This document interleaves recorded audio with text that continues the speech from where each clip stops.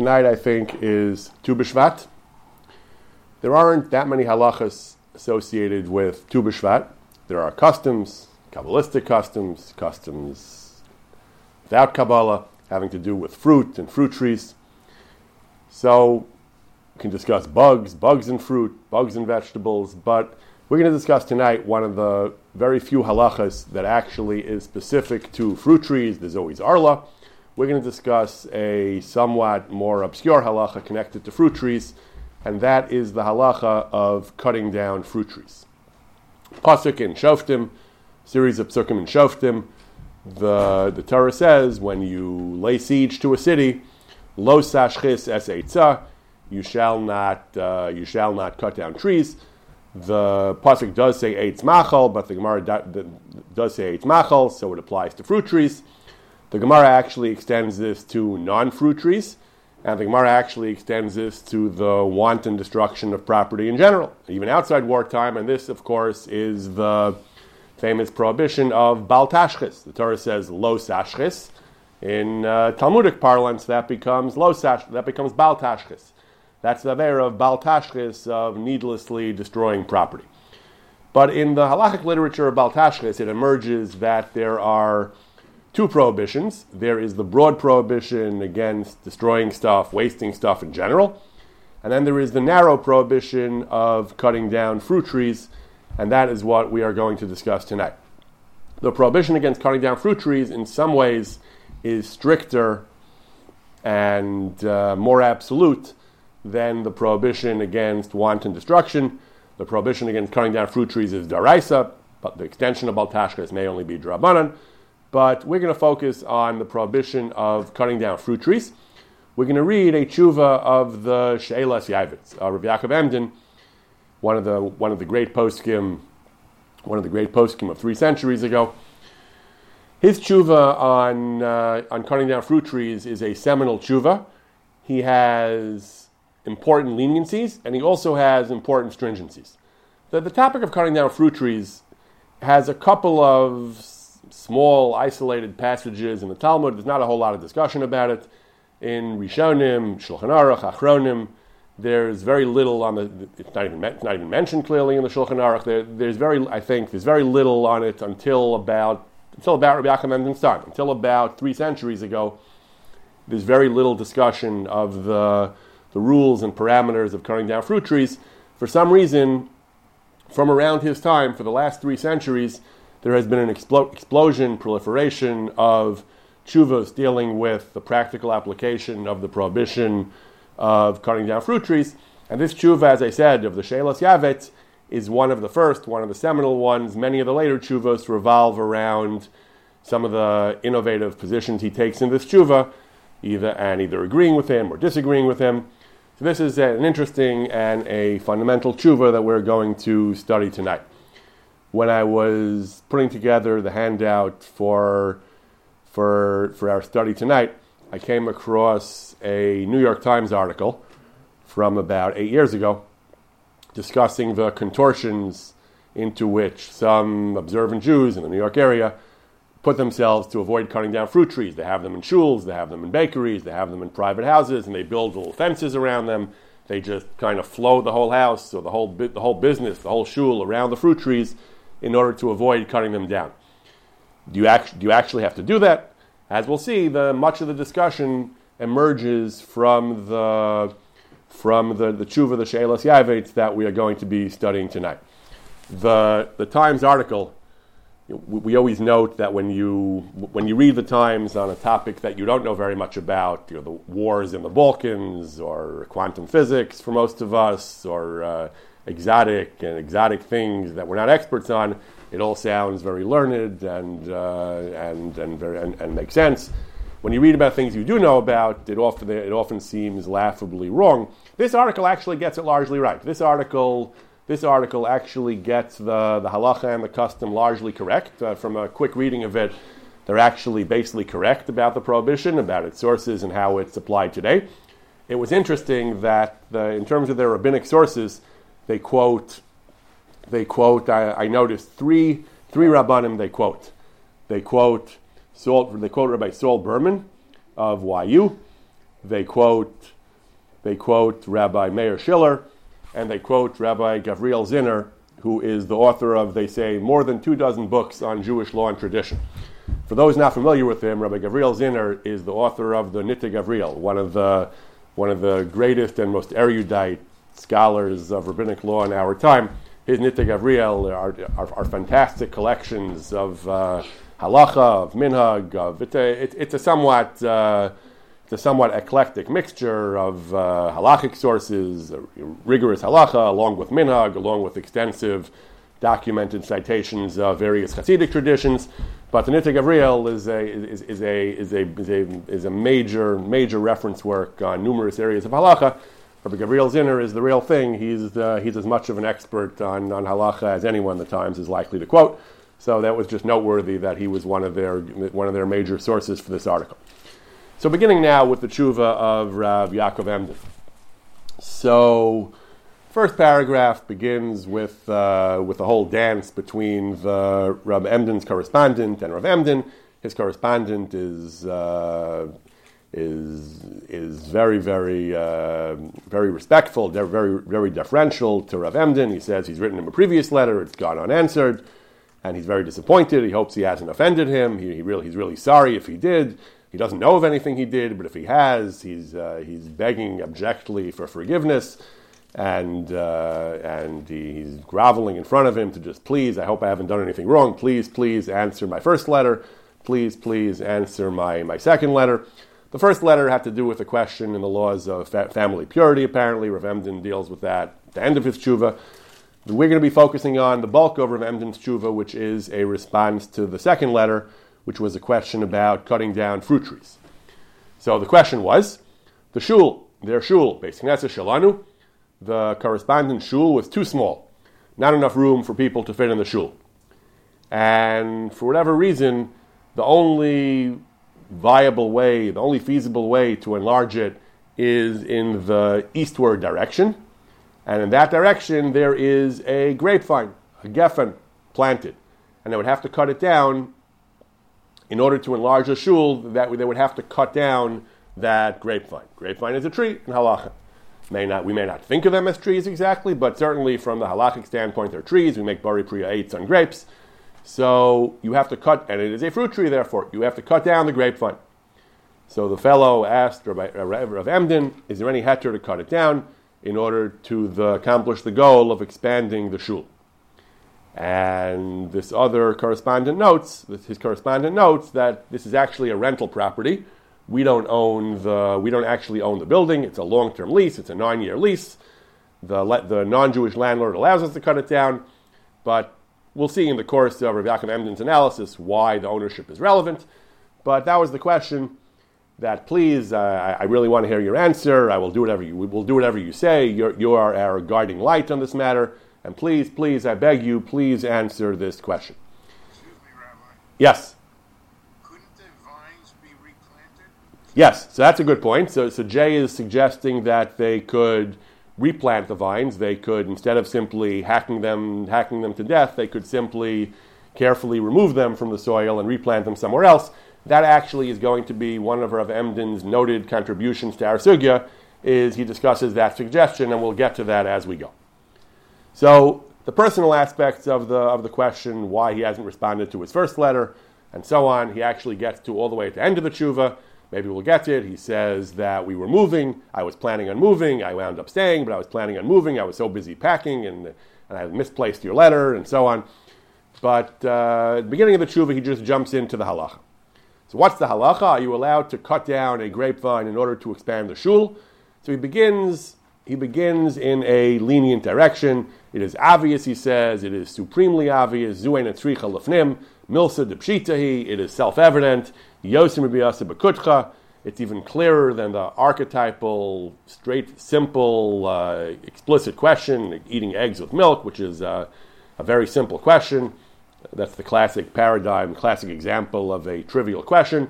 It is even more obvious than that this is mutter. Why? Because the prohibition of cutting down fruit trees is only derech hashchasa, is only in a destructive manner. On the most basic level, that emerges from the biblical language. It says, lo sashches es eitza. Lo sashchit. It doesn't say lo sakut. It doesn't say don't cut down the tree. It says don't destroy. Hashchasa, the biblical word hashchasa, always has a connotation of wanton destruction. But in terms of Talmudic source, he says we have that too. He says the Talmud makes this very clear. The Talmud has the expression, the primary sugya of cutting down fruit trees is in Bava Kama, and the Gemara establishes a rule, Im hayamu'ula bedamim mutter. Ravina said, Im hayamu'ula bedamim mutter. If the value of the tree as lumber is greater than the value of the tree as a living, growing, fruit-bearing tree, then it is permitted to cut it down. In other words, the Gemara is telling us that even though we said there are really two branches to the prohibition, no pun intended, there's the general prohibition of bal tashchis against destruction, and then there's a specific prohibition against cutting down fruit trees. Even that specific prohibition also exists within the general framework of bal tashchis, about wasteful and wanton destruction. And if what you're doing makes economic sense, if the value of the tree as lumber is greater than the value of the tree as a growing fruit-bearing tree, then it is permitted to cut it down. That's what the Gemara says, and that is the primary source for the idea that you're allowed to cut down trees if there is economic need, economic benefit. The Gemara gives various examples of that. The Gemara gives various examples of cases where Amoraim cut down trees because the trees were causing economic trouble. The Gemara has a case where the grapevines were harming. There were date palms that were nearby, and the grapevines were causing injury to the dates. He says cut down. He says cut down the. He says the other way around. It was the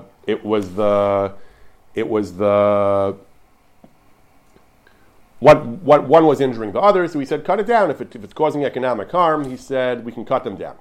And that's the basic holding of the Gemara, that we cut down trees if they are more economic trouble than the benefit. And the poskim all bring a rush. Again, I said there isn't much discussion in the Rishonim and early Achronim, but one of the most widely quoted rulings is a very brief one-line ruling by the Rush. It's about 6 words that the Rush says that just as the Gemara says, if the value of the tree, it's worth more dead than alive, v'chein, the Rush says, the Rush says, nira, it seems that if you need the place of the tree, and that's the common reason you want to cut down trees today, not because you have some great need for the wood of the tree. Typically, all the cases in the New York Times article, typically the reason you want to cut down trees today, as in Rebbe Emden's case, the reason is because you need the space. That where the tree is, the prime real estate there, the space is valuable. So the Rush says that too emerges from the Gemara. Just as the Gemara says, if the value of the dead tree is worth more than the live tree, that justifies cutting it down. So too the Rush says, if the value of the space where the tree is worth more than the tree, nira, that is also mutter. The Taz, as yes. Hi, Aaron. Just a quick question. So, is there any discussion from either the Gemara or in any of the Rishonim that we're seeing about whether this is a mitzvah tuliyah ba'aretz or not? So the assumption is this applies even in Chutz La'aretz. Rebbe Emden is going to discuss that, I think, briefly in the Tshuva, but it is generally assumed that this is even in Chutz La'aretz. Oh, there's not even a discussion. Everybody just assumes it. I would never say there's not a discussion anywhere, but I think it's pretty well settled that it's even in Chutz La'aretz. Okay, thanks. As we'll see, Rebbe Emden has a little bit of discussion about it, but he pretty much takes for granted it's even in Chutz La'aretz, and I don't think there's much debate about that. The various Amoraim who were discussing it, I think at least some of them were in Chutz La'aretz, and yeah, okay, so that's a good point. I didn't really look into this, but certainly the poskim generally assume that it's even in Chutz La'aretz. So we have the Gemara that says that if there's economic value to the tree, it's worth more dead than alive, it's mutter. We have the Rush who says that extends to tzarech l'makomo. If you need the space where the tree is, that's also a justification. And the Taz, as I mentioned, there isn't much discussion in the early Achronim or in the Shulchan Aruch. The Taz is not even going on Sif and Shulchan Aruch. He just tosses it in on his own. We'll discuss the context of the Taz later. But the Taz says, based on what the Rush says, I issued a halacha l'maisa, a ruling that the same kind of case. Someone had real estate, and there were trees, and there were fruit trees, but he wanted to build a house, a residential building on the plot, and I allowed it because the importance, the space he needed for a residence was more important than the fruit of the tree, and therefore the Taz says, based on the Rush, based on this Gemara, I allowed it. So returning to Rav Yaakov Emden, so he says that is the basic principle, that if it causes harm, and if the economic value of the tree dead is greater than its economic value of the tree alive, it's not derech hashchasa, and it is mutter. And this all applies even when it's for a mundane purpose, it's for your personal house, and so on. Kal v'chomer, he says, a fortiori, when it's for a shul, and it's a mitzvah, certainly that would be justified. Then he has a very interesting excursus. He talks about a discussion in Malachim, in Sefer Malachim. When Shlomo HaMelech, when King Solomon built the first temple, so it says he built certain items in the temple. He built the 2 keruvim, and he built certain doors. He built them out of atzei shemen, out of trees that have oil. The Radak and the Ralbag understand that those were olive trees, that he used olive wood. People today use olive wood for various types of furniture and stuff, and decorative things. He used olive wood, they understand the psukim to mean to build certain parts of the Beis HaMikdash. And they struggle with this. They say, you can't cut down a fruit tree. Olive is a fruit. We may not think of it as a fruit, but in halacha it's a fruit. So how can you cut down an olive tree? Yaakov Emden mentions that that Chazal seem to have understood it was not an olive tree, it was something else, it's kind of cedar, but the Targum Yonasan and the Rishonim understand that it was an olive tree, so they ask, how could he cut it down? So they say, maybe Shlomo didn't cut them down, these were given to him by Hiram Melech Tzur, Shlomo didn't do it himself, or maybe these were old trees, they didn't have fruit anymore. The Gemara talks about that, if the trees are too old to bear fruit or to bear significant quantities of fruit, you can cut them down. That's what they say. Says Rav Yaakov Emden, you don't need to say that, it's unnecessary. The answer is what we said, that you're allowed to cut down fruit trees if their value as timber, as lumber, is greater than their value as fruit-bearing trees. So for the Beis HaMikdash, such an important thing to have this kind of wood, I guess he felt that it couldn't have been easily substituted. You couldn't easily substitute regular wood. There was something particularly beautiful or some particularly good reason for using this kind of wood. So that is fine. That is a perfectly valid justification for cutting down the fruit trees. Now he says that there is a different passage in Chazal that may have misled the Radak and the Ralbag and given them the impression that you're not allowed to cut down fruit trees even for such a worthy purpose as operating the temple. It says when they would get wood to burn on the maracha, to burn on the mizbeach, it says they would select atzei teina, they would use fig wood. However, they would find fig trees that were no longer bearing fruit. They wouldn't use ordinary, healthy, young fig trees that were bearing fruit. They would find those trees that were not bearing fruit. So, and they deliberately didn't want to use fruit trees. So the Radak and the Ralbag understood that even for the purpose of performing the temple service, you're not allowed to cut down fruit-bearing trees. And that they understood that, how they explained the Gemara in Bava Kama, I don't know, but they understood apparently, that even for such a worthy purpose as operating the temple, you're not allowed to cut down fruit trees. Says Rav Yaakov Emden, that is a mistake. It's true that the Gemara says they were careful not to cut down fruit-bearing trees for the Atzei Maracha, but the Gemara doesn't say the reason is because the Torah says, Lo sashchis es eitzah, because there's a biblical prohibition against cutting down fruit trees. Rather, the Torah says, Mishum Yishuv Eretz Yisrael. This is a value we find in the rabbinic literature very often, that we promote Yishuv Eretz Yisrael. We encourage practices, and we encourage practices that will lead to the settlement and development of Eretz Yisrael, both in terms of residential settlement as well as in terms of upgrading and improving the infrastructure and the beauty and the functionality of Eretz Yisrael. And we discourage conduct that, conversely, that will detract from the settlement and the infrastructure of Eretz Yisrael. So this is not the same thing as Lo Sashchas Es Eitzah. Lo Sashchas Es Eitzah is a simple biblical prohibition. As we said before, it applies even in Chutz La'aretz. Yishuv Eretz Yisrael is a policy consideration that Chazal generally Chazal often had a concern to promote the Yishuv Eretz Yisrael and to discourage things that will detract from Yishuv Eretz Yisrael. It's not the same thing as Bal Tashchis. On the contrary, Rav Emden says, the fact that the Gemara over there discussing the Atzei Maracha only invokes the notion of Yishuv Eretz Yisrael and does not say anything about the simple one of the Taryag mitzvahs of Lo Tashchis as Eitzah, that implies that there's not an issue of Bal Tashchis here. There's only an issue of policy, of Yishuv Eretz Yisrael. So, and it's knowing B'chal Makom, he says, and the lav itself is broader in scope than the policy issue. In this sense, it applies even in Chutz La'aretz. Elavada, he concludes that when we're dealing with the Dvar Mitzvah, he says, certainly the prohibition does not apply. Nevertheless, even though there is a mitzvah, still the concern of Yishuv Eretz Yisrael does apply and overrides the mitzvah. Because the Atzei Maracha, he says, was an ongoing thing. Every day they needed wood for the Maracha. It was, so if we allowed cutting down fruit trees, that would eventually have a major effect on Yishuv Eretz Yisrael. They'd cut down all the fruit trees. They would destroy Eretz Yisrael. Instead of going out to forest, they would just cut down the trees they found closest, and they would often be fruit trees. And as a policy issue, Chazal felt that would be bad for Eretz Yisrael. Shlomo HaMelech, he says, that was a one-off thing. He had to build his kruvim. He had to build his certain doors. That was a one-time thing. It wasn't something that was ongoing, that was on a steady and ongoing basis, and therefore there's no concern for Yishuv Eretz Yisrael, and therefore all you're left with is the prohibition of Lo Tashchis as Eitzah, and that doesn't apply because of the mitzvah, because they were doing it for a constructive purpose.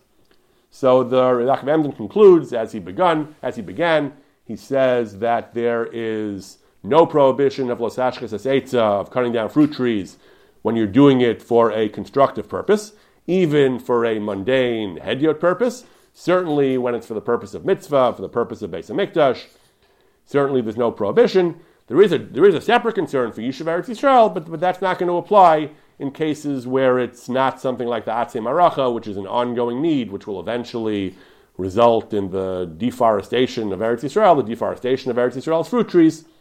So in general, he says the prohibition of Lo Tashchis as Eitzah would not apply when you're doing something on sound economic and practical reasons, and certainly not if you're doing it for a mitzvah. Then he goes on, and he says, perhaps we can say, alternatively, yet another explanation of how Shlomo HaMelech could cut down olive trees, al pi hadibur. Maybe that was done by divine command. We know in general everything in the Beis HaMikdash was ordered by HaKadosh Baruch Hu, miyad Hashem alav hiskel, that he says that the Gemara brings this pasuk, that Akol B'chsav, that when they built the Beis HaMikdash, everything had to be according to divine commandments. So Hashem told him he could do it. It wasn't just a question of economic value or mitzvah. They had divine sanction for it. He says, nevertheless, that would also extend to shuls as well. He says a great chiddush. He says, Beis HaKnesset Shelanu is a mikdash ma'at. Our shul has the status of a mikdash ma'at. Now in halacha, and in Agada also, obviously a shul is not identical to the Beis HaMikdash. The Rambam has halachas that apply, the Gemara explains there are certain halachas that apply to Beis HaMikdash regarding tumah, regarding certain levels of kavod. You're not allowed to go in wearing your shoes into the Beis HaMikdash. And the halacha is you're allowed to wear shoes in shul. Some poskim said the minhag was not to in certain Islamic countries, but al pi halacha you're allowed to wear shoes in shul. Poskim explained, the Gemara indicates this, that a shul, even though it's a mikdash ma'at, does not have all the halachas and the full level of, does not require adherence to exactly the same high standards as a Beis HaMikdash. Nevertheless, Rav Emden suggests that with regard to the dispensation to cut down fruit trees, not a raya, he says, but smach l'davar mi'a'ika, that if they allow the cutting down of fruit trees for the mikdash, he says, in something of a leap of logic, it would be plausible that they allowed the cutting down of fruit trees as well for shuls.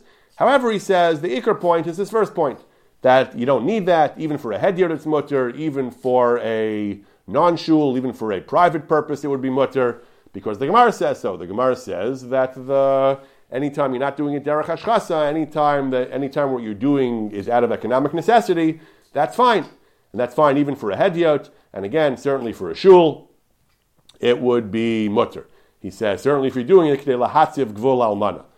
Lahatzev Gvul Almana, to reestablish the almana, the boundaries of the almana, is a reference to a Talmudic discussion that you make a bracha of Baruch Matziv Gvul Almana when you see Eretz Yisrael be Yeshuva. Some Rishonim learn it's when you see shuls that are rebuilt in Eretz Yisrael after Eretz Yisrael is in almana, in galus, in devastated and desolate. And when Eretz Yisrael when you see rebuilt Eretz Yisrael and you see the rebuilt shuls, in particular, you say you're Matziv Gvul Almana. Rav Yaakov Emden says that certainly for a shul, which is a great thing in the eyes of the halacha, for a shul to be built and to be to flourish and to be developed is a worthy cause. And even for a hedyot, it's clear from the Gemara you can cut down fruit trees, and certainly you can cut down fruit trees for the purpose of building or expanding a shul. Even though it's not going to be a shul forever, it's only the property is leased and it will eventually revert to the non-Jew, and he's not going to maintain it as a shul. Doesn't matter. Spend some time on this point. I didn't cite all his discussion, but he argues that it doesn't matter. Right now it's a shul. The fact that in a few years down the line it might not be a shul anymore, then that's certainly a good reason. And he brings the Taz. He says that this is the Taz's point, that you're allowed to cut down fruit trees to build a private residence. Now, so up till now, Rabbi Yaakov Emden has been unequivocally arguing for leniency. In this part of the tshuva, though, now he retrenches a little bit, and now he starts telling you that he is being lenient in the case of the shul, but in the case of a private house, he wouldn't be quite so lenient. And he says, it depends. If the house is clearly more valuable than the tree, which it usually is, he says, Mistama vadai kachu, that the value of the property when a house is built on it will be more valuable than the property with a tree on it. So in that case, he says, it's absolutely true that it is mutter. However, he says, if it's not going to be such a market improvement, the value is more similar, or it's shaveh b'shaveh, then he would not be so quick to be lenient for a hedyot. The Rosh himself, the Rosh says, tzarech l'makomo. When it's necessary, when there's something that is a significant improvement about the property, but building a house on it, it's mutter. Just because you want to just switch the property from a tree to a house, even though it's not destructive, you just decide you'd rather have a house, not a tree. If the value of the property in both capacities is similar, then he would not be so quick to be lenient. Only when you have to, he says, when it's just too crowded, there's a real necessity, a real economic need, then that's where the Rosh and the Gemara are allowing it. But that's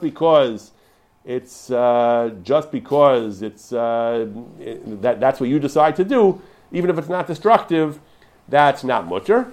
You would need, at least, he says, it would have to be revach b'davar hanisker. So you need one of two things. The Yaakov Emden says you have to either have a necessity, I have no place to live, the shul is not big enough, or you have to have an objective, clear increase in the value. So it has to be one or the other. It has to be either mu'ula b'damim, as the Gemara says, something that's worth significantly more, or it has to be something that you really need because you simply don't have room. You don't have room to live. You don't have room for the shul.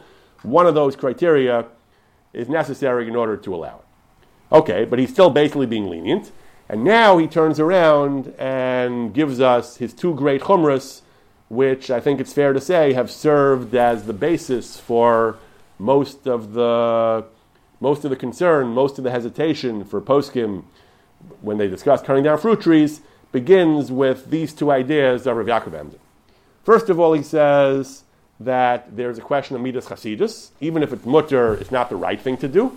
It's not, halacha allows it, but grudgingly. It's not the ideal conduct. Second, he says, there's an issue of sakana. There's an issue of danger. What does this talk about danger? The talk about danger comes from the Gemara. The Gemara, as I mentioned, the one Gemara that talks about cutting down fruit trees directly is this Gemara in Bava Kama. So, in addition to the various points in the Gemara about it's mutter when it's mula b'damim and so on, in addition to the various heterim, the Gemara has a troubling story that Rabbi Chanina said. Rav Chanina said that one line, he said, my son, Shivchatz Bri, I have a son who died, and the only reason he died, is because he cut down a fig tree below Zimnei, because it was too early for the tree to be cut down, and he cut it down when it was still bearing fruit. It was still in its prime. So then Ravina says if it's mula b'damim, it's mutter. So it's very unclear. So what did this Shivchas Bri, what did this person do? What did he do? Did he cut down a fruit tree when it was not Mula B'Dam? Did he simply violate the biblical prohibition and cut down a fruit tree? Is he talking about where it was Mula B'Dam and he had economic justification and still he died? What exactly is Rav Chanina coming to tell us? What is the lesson? What are we supposed to derive from this sad tale of the death of Rav Chanina's son? Rav Yaakov Emden argues that he says he takes for granted that this son was a Talmid Chacham, was a God-fearing person. He certainly would never have cut down a fruit tree if it was actually us. Also, he notes, Rav Yaakov Emden, that the Taz, I mentioned earlier that the Shulchan Aruch doesn't really discuss much about cutting down fruit trees. The Taz writes, the Taz's comments occur in Yordea Siman Kuf Tazayin, Siman 116, which is where a miscellaneous group of halachas involving sakana, Mayim Megulim and so on, various things that Chazal say or that later poskim said you shouldn't do because they're dangerous. Medical advice, other types of advice, things you shouldn't do because they involve danger. So the Taz says, I have another thing that the Shulchan Aruch didn't mention. The other thing that you shouldn't do because of sakana, the Taz says, is to cut down fruit trees. Chazal said, don't cut down. Chazal, he said, Osru Chazal. Chazal prohibited the cutting down of fruit trees, the Pnei Sakana, and he brings this Gemara. So Rav Yaakov Emden is again very troubled. Chazal prohibited cutting down fruit trees. It's a pasuk. Lo sashkas haseitza. The Rambam counts it. It's one of the Targum mitzvahs. You're not allowed to cut down fruit trees. It somehow wasn't mentioned in some of the early halachic codes, but the Rambam mentions it, and it's a Gemara, it's a pasuk. So what do you mean Chazal asked her? They asked her because it's sakana. They asked her because it's the will of God that you shouldn't cut down fruit trees.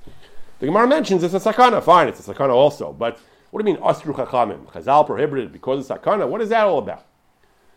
So Rabbi Yaakov Emden says, to answer these various questions, he says, and he has this tremendous chiddush, a tremendous chumrah. He says, even in cases where it's mutter to cut down the tree, even in cases where al pi halacha you're allowed to do it, where the economic value and so on legitimates cutting down the tree. Says Rabbi Yaakov Emden, nevertheless, it's not midas chasidus, and maybe it's a sakana. So he says, and that's what happened in Rav Chanina's son. He says he had a heter. It was me'ula b'damim. It was worth more as lumber, or tzarach l'makomo, like the rush. He needed the space. It was mutter. He says, nevertheless, it's not a mishnas chasidim. It's not, and he should have been more machmer. And he was a tzaddik, and he's held to a high standard. He should have been stricter about it. And certainly, at least he who was a great tzaddik, a great chassid, was punished midah k'neged midah. He cut down a tree in its prime when it was a young tree. So God cut him down for not being more stringent, for not being more meticulous about this halacha, even though it's mutter. So HaKadosh Baruch Hu svivav nisar amod. HaKadosh Baruch Hu is medaktek im chasidav kechod hasayra. If that's not enough of a chumrah, then he goes even further and says inami, and this is the key line.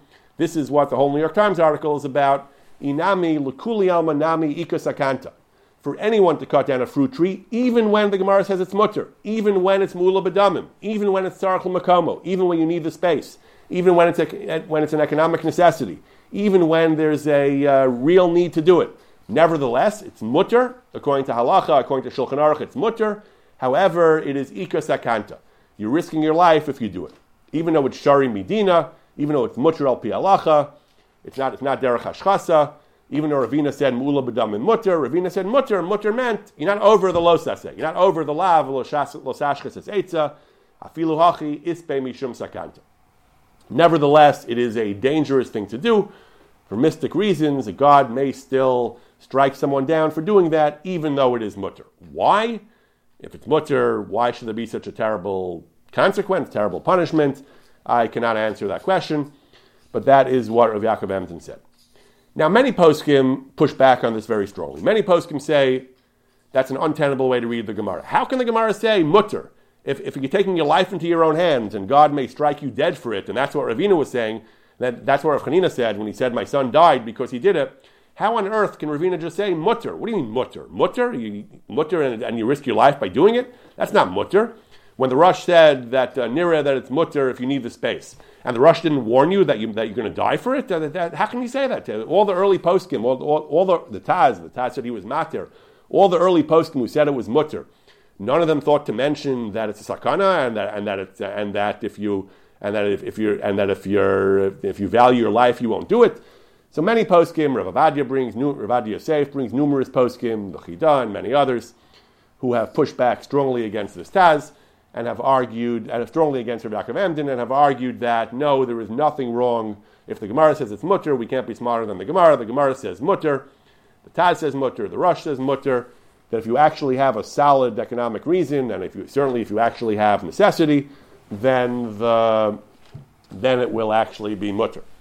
The Times quotes Rav Gavriel Zinner, the Nitzig Gavriel, and a nice. He puts it very nicely.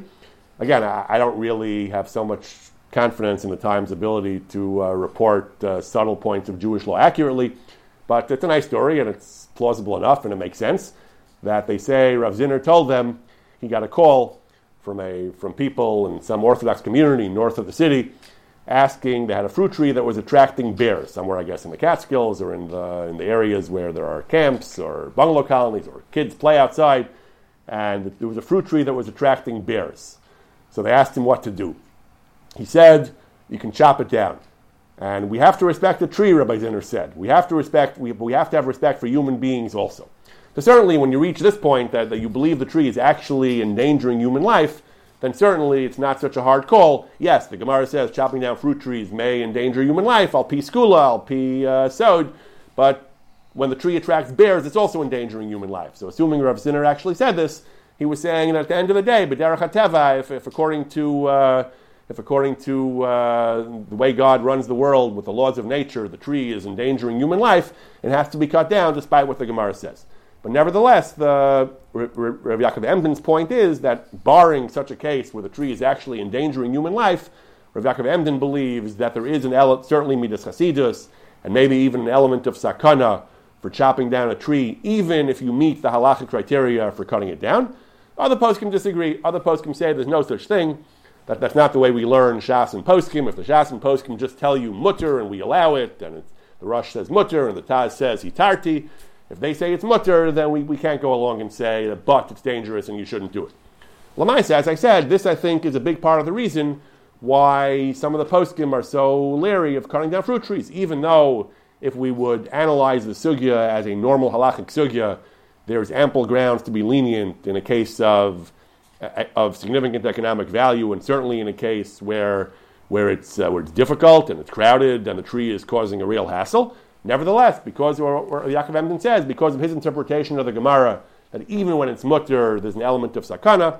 That's why many poskim, especially I think those who take these things more seriously, who are more concerned with Inyanei Skula and Inyanei Sod, are going to be stricter and are going to be very reluctant to allow cutting down trees, even if according to the straightforward halachic argument it should be mutter. So let's see a little bit more of Rav Emden's tshuva.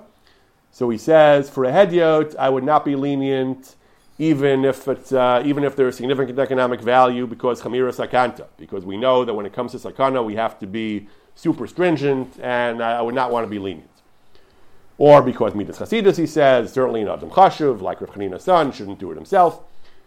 And he says that even though technically it's mutter, so in our case also, even though there was a shul, he says technically it's mutter. But Rav Chatamilsa, he says, if you want to do it in a way that there's no isser at all, have a non-Jew cut it down. He makes various technical arguments for why, if a non-Jew cuts it down, it's better. On the most basic level, it's because a non-Jew is not commanded in the mitzvah of cutting down fruit trees. He gets into questions of agency. If a non-Jew hires a Jew to cut it down, is it mutter? If it's a non-Jew's property also, it's an additional reason to be lenient. So he has various complex and subtle arguments for why, when non-Jews are involved, both as the owner of the property and the ones who control the use of the property, and they're the ones ordering it to be cut down. Certainly if a non-Jew actually cuts it down, it's mutter, he said. So that's what he recommends, and that's what poskim sometimes recommend today also. In a case where you need to cut down a tree, certainly it's better to have a tree service do it, a tree service that's not Jewish, rather than have a Jew actually cut it down, even when there's basis to be lenient, because again, a non-Jew doesn't have the same prohibition, and there's going to be more of a basis for leniency. But again, he concludes that certainly, he says, when it's a shul, you don't really need that. He says that if in the case of the shul, he says that we have kocha de'atera, we have ample grounds for leniency, even if it would be a Jewish tree and a Jew would be cutting it down. But in any event, he says, just use a non-Jew, and then certainly there's basis to be lenient. And he says it. So again, so in our case, he reiterates, we're dealing with a shul.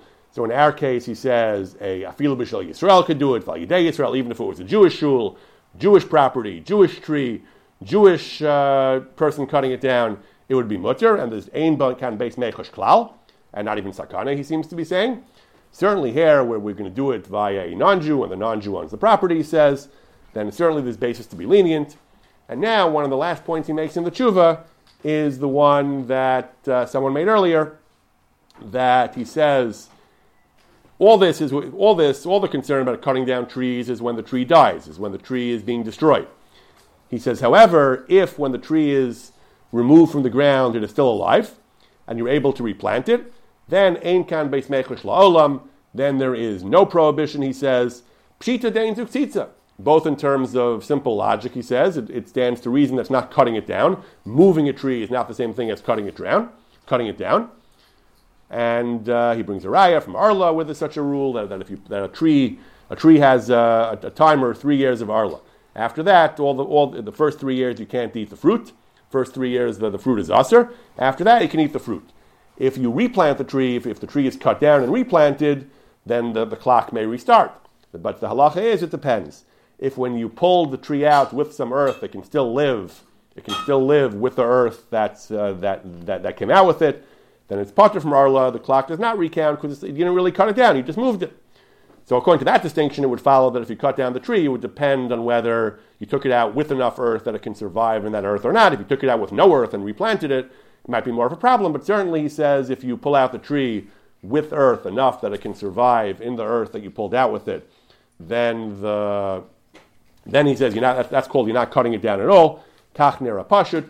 That's another major leniency, that if you want to move a tree, so first of all, we have, the Gemara says it's mutter mikra din if there's significant economic advantage to doing so, and certainly if it's a case of necessity. Second, we have tzarach mitzvah, we have additional leniencies, tzarach gavoa for a shul. Third, we have leniencies involving having non-Jews do it. Fourth, he says, if the tree is not simply hacked up and turned into timber, but if the tree is actually carefully removed in a way that it remains alive and able to be replanted, then that is an additional heter, and that certainly would be another reason, he says, to justify moving the tree. So at the end of the day, he does allow moving the tree in his particular case, but, however, he says he has a major chumrah, which is that normally, even in cases when you're not dealing with a shul, then even if you're dealing with a situation where al pi shuras hadin, according to the rules of the Gemara and the Poskim, it would be mutter. Nevertheless, it's not midas chasidus, and it may even be an aspect of sakana, which is something that a prudent person will want to avoid. We'll just wind up. We'll just read the last paragraph of the tshuva. That's where he goes back to addressing the concerns of the letter writer. What happened to his first letter? What happened to the second letter? So he explains. He says the first letter arrived when I was very busy, and I was busy moving. He says I planned to move. And except, he says, Min HaShamayim, they held me back. He says, I wanted to leave, but people begged me to stay. So I stayed, he says, but what happened was, he says, your letter got lost. That's why I didn't put your letter in a safe place. I guess there was a considerable amount of turmoil with all the packing. So your letter got lost, he says, and I don't have your letter, so that's one reason why I'm not responding to it. Furthermore, he says, this sounds a little bit cold, he says, but from what I remember, there wasn't really much in your letter that needed a response, he says. The question apparently dealt with a very serious question, actually, of a Taras Mishpacha question, a woman who was unable to be Tahara L'Baila, he says, doesn't give the details, but he says, I don't really have a heter, he says. So just to write a tshuva telling you that just follow what it says in Shulchan Aruch and either find a heter according to the standard rules over there, or you're out of luck, he says, that's not a tshuva that I need to write, apparently. This is a point that I've long wondered about. Earlier tshuvas, when they deal with earlier svarim, Rishonim, earlier Achronim, when they deal with very serious questions, like questions of Aguna and so on, so they often have heterim. As my father always pointed out, that Rav Shlomo Yosef Zevin pointed out, Rav Yitzchak Chanan Spector has hundreds of tshuvas on Agunas, and in 99% of them or so, he's mater. There's only about 1% he couldn't find a heter. But there was 1% that he couldn't, and he says, Asr, or ask somebody else, or I don't have a heter. So earlier Doros used to write tshuvas even when they had no heter. Today, my sense is it's less common. If you read, I remember that I think it was Rabbi Riskin once wrote that Ramosha has a number of tshuvas dealing with mamzerus, and in not a single one does he paskin aser. I think it's true, so I did a little bit of checking up the claim. I think it's probably true. However, I think it somewhat misses the point. The point is that the custom of poskim today, when they deal with aguna or mamzerus or very serious issues, they write a tshuva if they have a heter. If they don't have a heter, they don't write a tshuva. They just say, maybe someone else will have a heter. I mean, why should I write a tshuva to aser? I don't know. I'm not the only one. I'm not the only one qualified to rule. I'm not going to say anything if I don't have a heter. It's like the old thing one's mother tells one, if you have nothing nice to say, don't say it. So I think poskim today work with an attitude like that sometimes. If they don't have a heter, again, if it's a simple issue, a question of muchtzah on Shabbos, they'll say aser. But if it's a question of condemning somebody to a life of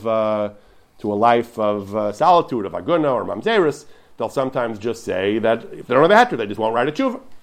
But Rabbi Yaakov Emden says that was his attitude as well, apparently, that I didn't really have anything to say. He says that I already told you, he said the first time, not only that, but I told you the first time I don't really have a heter for, he says.